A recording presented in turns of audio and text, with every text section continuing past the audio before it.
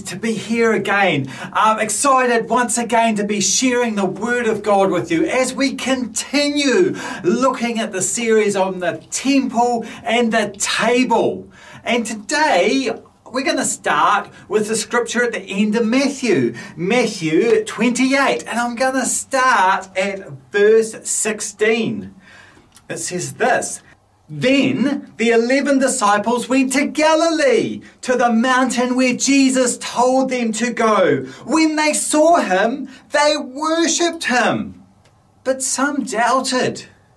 Then Jesus said to them, All authority in heaven and on earth has been given to me. Therefore, go and make disciples of all nations, baptizing them in the name of the Father and of the Son and of the Holy Spirit, and teaching them to obey everything I have commanded you. And surely I am with you always, to the very end of the age. So these words here, they're words of Jesus, and they're what we call the Great Commission. This is where Jesus it's after his resurrection, and he has commissioned us to go out to preach the gospel to all people, to go out and make his name known. But I just want to break it down a little bit first. So if we look at verse 17, it says this: When they saw him, they worshipped him. So it starts with worship. All starts with worship. And look, worship is always a good place to start. If you're praising God and giving Jesus the honor and the glory, always a great place to start. Great place to start praying. Anytime you feel called to minister before God or called to do something in God, great to worship him. Great to establish the praise of God. So worship's a key thing to do. And after that, Jesus came to them and he spoke to them. And he starts by saying this: All authority in heaven and on earth has been given to me. So when we're serving Jesus, when we're making Jesus known, we're doing it under his authority. And all authority has been given to him. We're not serving a weak God. We are serving someone with all the authority, all the legal dominion on heaven and on earth. Man, that's powerful. We're powerful. Next, Jesus says this. He says, Therefore go. You see, it's not a passive thing to go and share the gospel. It's not, you don't do it by just sitting on a seat or just reading your Bible. There's actually some steps we had to take. We have to go somewhere in order to make Jesus known. So yeah, therefore go. And the next thing he says is this: make disciples. Therefore, go and make disciples. Well, what's a disciple? Well, a disciple is somebody that follows in the ways of somebody else. So Jesus' disciples, once they followed him, they learned his ways, and then once Jesus ascended into heaven, they became Jesus' hands and feet on earth. And we're to do the same. We are to make Jesus known. We are to be Christ to the people we meet. We are to be Jesus' disciples. And what's more, we are to make disciples so other people will also go and make Jesus known. You see, there's a limit to the number of people that I will meet in a week. There's a limit to the number of people that I can reach with the message of Jesus Christ. But hey, if I can disciple people, then they can also go out and meet people and greet them in the name of Jesus Christ and make their own. See, that the whole thing multiplies when we make disciples. It's not just one person. It then becomes more than that, just reaching other people. So yeah, there's an important multiplication process with making disciples. You'll notice it doesn't say go and make people that will sit on a pew on Sundays. It doesn't say that. You know, so go and find people who will come into your building on a Sunday and they'll sit in the church and they'll tick the church box and then they'll go back out into the world for the rest of the week like nothing ever happened. No, it says go and make disciples. So a disciple will be a disciple of Jesus on a Monday and a Tuesday and a Wednesday and a Thursday, Friday and a Saturday. It's not just a Sunday thing. Being a disciple of Jesus is something that we do every day. Hallelujah. And then Jesus ends with a promise. Oh, I love the promises of God. He says this, and surely I am with you to the very ends of the age. Oh, Jesus is with us. Oh, that's awesome. We don't have to worry about being alone. We don't have to worry about doing it in our own strength because Jesus is with us. Hallelujah. So now, if you're with a group of people, it's going to be a great place just to pause the video now and just think about this great commission. Okay, therefore go and make disciples of all nations. And think, how does that apply to the Temple and Table series that we're doing now? What does that look like in the Temple of Table? So just pause the video now and discuss amongst yourself how this great commission may fit into the Temple and Table. So I've titled this message, The Temple, the Table, and the Great Commission. And we get our Temple and Table series, we get it from the end of Acts chapter 2, starting at verse 42. They devoted themselves to the apostles' teaching and to fellowship, to the breaking of bread and to prayer.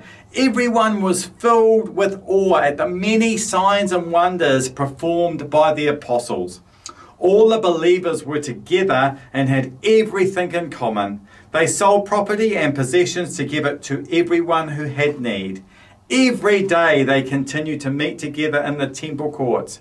They broke bread in their homes and ate together with glad and sincere hearts, praising God and enjoying the favour of all people.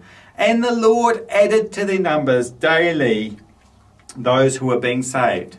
So we can see this great commission happening as the early believers met together at the temple and at the table. You see, as they met at the temple, now a little bit different to the meetings we have in our temple is that there would have been a lot of people at the temple, would have been very visible. But others would see them worshipping. And the difference between the Christians that were worshipping and the others that are worshipping is that they were worshipping the risen Lord. They were worshipping Jesus Christ who had died and risen again. And I tell you what, it would have been noticed. And you know, people do notice us. I remember the first time I went to church. I was invited to church. I was searching all this new agey stuff, and a friend of mine invited me to church. And look, I actually disagreed with the doctrine and all that at the time, which I now know is to be right, but there was something about that. There was something about the worship in that church, the worship in the temple that just made me coming back. There was something different about those people. And looking back, I know what it was. You see, in that new agey stuff, there's a whole lot of people who are looking for something. They're all looking for something. And then you go to a church and you find a whole bunch of people that have found something. So look, and the same would have been for the early church. As they met in the temple, the other people there would have said, gosh, well, these people, they've found something. They've found the hope, the love that Jesus Christ has. So look, we can't neglect worshipping together corporately.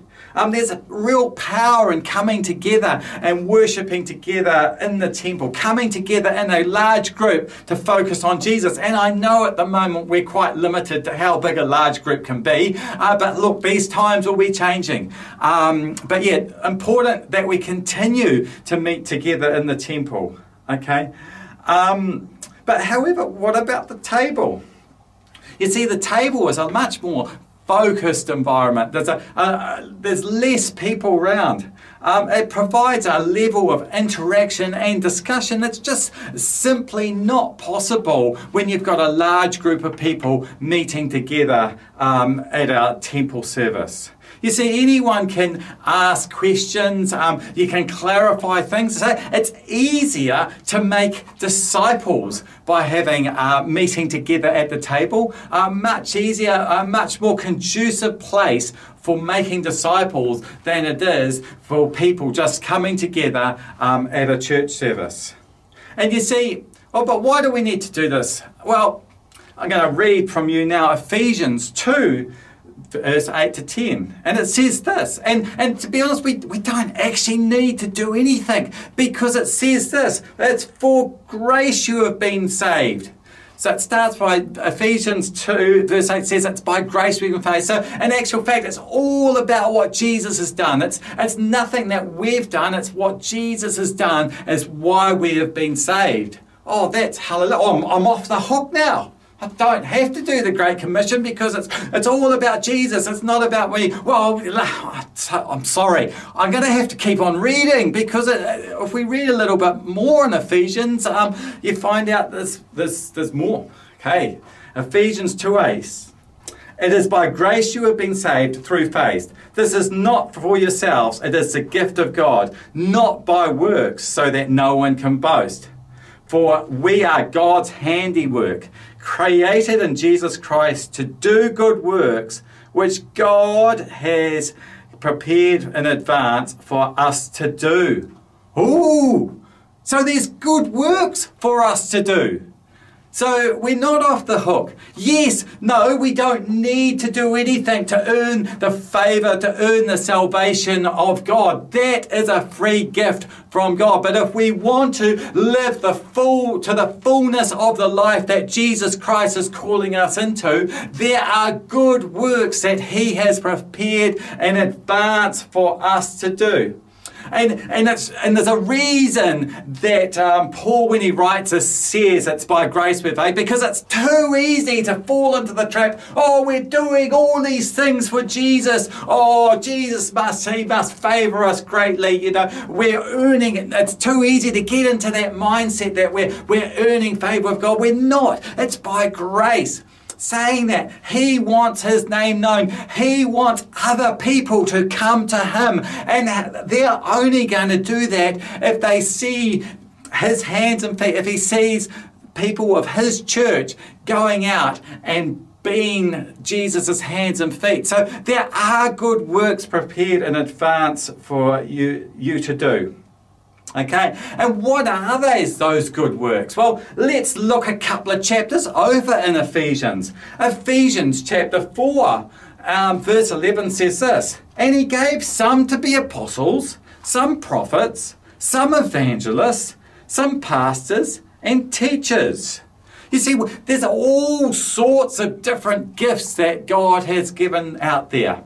And when we think of going out to preach the gospel, we think about the evangelist. But you know what? It doesn't say that everyone's an evangelist.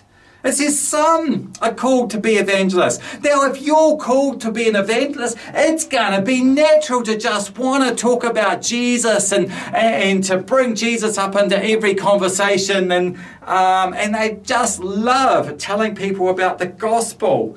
But if you're not an evangelist, well, does that mean that, I'm not called to be an evangelist? That gets me off the hook? Well, no. No, you see, we're all called to share the love of Jesus. We're all called to bring Jesus' glory into this earth. There's just different ways of doing it. And the way that we do that can look different. So I think this is another good place maybe just to pause the video again and then just discuss amongst yourself what are the giftings that God has given you. And look, God gives us gifts, and it's not just one gift. I'm a teacher, therefore I don't do anything else. No, God loves to put His gifts, loves to input His gifts into people, but there will be things that you are stronger at than others. Like my wife, Deborah, she's very pastoral, but that doesn't mean to say she can't do other things. And so, look, there's lots of gifts out there. So just pause the video for a bit and discuss what are the things that I'm good at? What are the things God's gifted me to be good at doing? So we all have different giftings. We all are called to share the love of Jesus, but we're all called to do it in different ways. Now there's a great quote which I'm sure you heard, which is attributed to St. Francis of Assisi, and it says this: preach the gospel at all times. Use words if necessary. Famous quote that he never ever said. No, he didn't say it.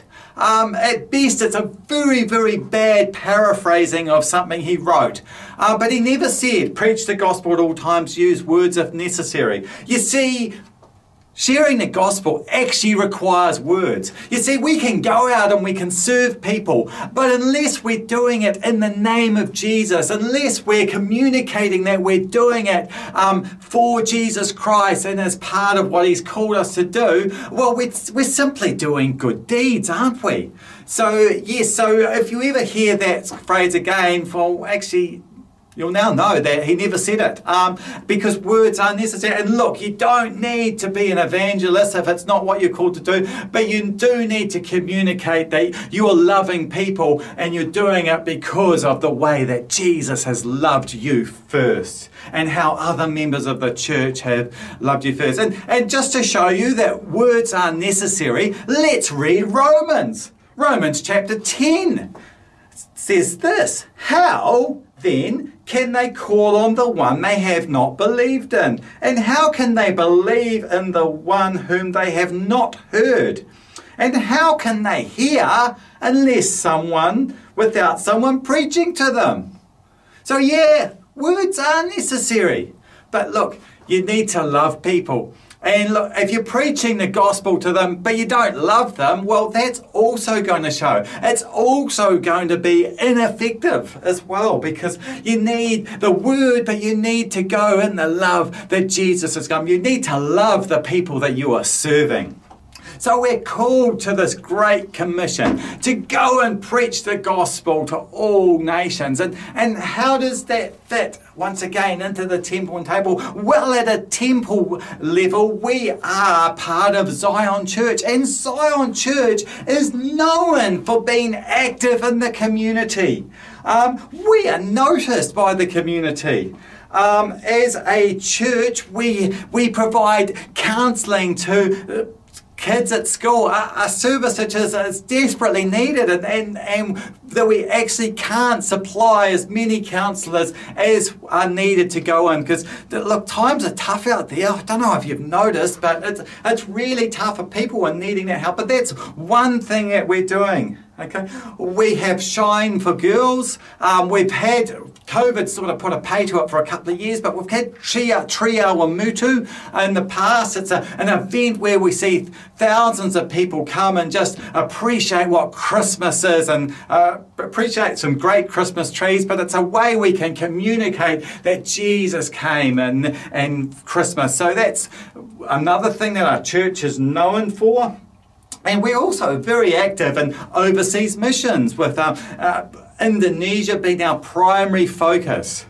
So as a temple, as a collective body, we are able to do so much more when it comes to preaching the gospel at that broad level than, say, an individual would be able to, or a table group would be able to do. But, you know, it's almost too easy though. Oh, I go to Zion Church. And they do missions. Look, I've ticked the box. I've ticked the missions box because I've ticked the Great Commission, because I go to a church where they do missions, and therefore I don't need to. Well, no. Again, you see, this Great Commission, that applies at every level. It applies to you as an individual. As we walk through our week, as we need to be focused outward. We need to be focused on loving people. We need to be, as it says in 1 Corinthians 2:15, for we are to God the pleasing aroma of Christ amongst those who are being saved and those who are being perishing. So at an individual level, as we meet people throughout our week, we are to be that aroma of Christ. We are to be outward focused on serving others. So I've discussed this Great Commission at the temple level, at the Zion Church level, and I've discussed it also at the individual level. But what about the table? What does the Great Commission look like as far as table meetings go? And look, I think here's another great place to pause so you can discuss amongst the people you're watching this video with, well, what could the Great Commission look like at the table level? So what did you come up with?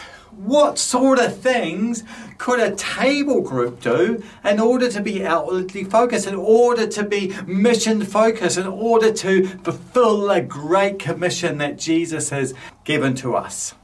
I have some thoughts on this, and I'm just thinking that like a table group allows for a much more focused outreach on something that maybe that God's put on your heart. But you know, it's hard to do in a big church group. But maybe if you gather people like-minded around you in your table group, you can focus on one area. And it could be praying for your community. It could be praying for people on your street or people that you don't know. So that could be part of your mission. In fact, prayer is always part of the Great Commission. Praying for the people that you are trying to reach. Really, really important key. You need to begin everything with worship and with prayer. So whatever you decide to do, you need to pray into it first. Pray that the people would have open hearts and open minds to receive that what God is giving them through you. So it could be praying.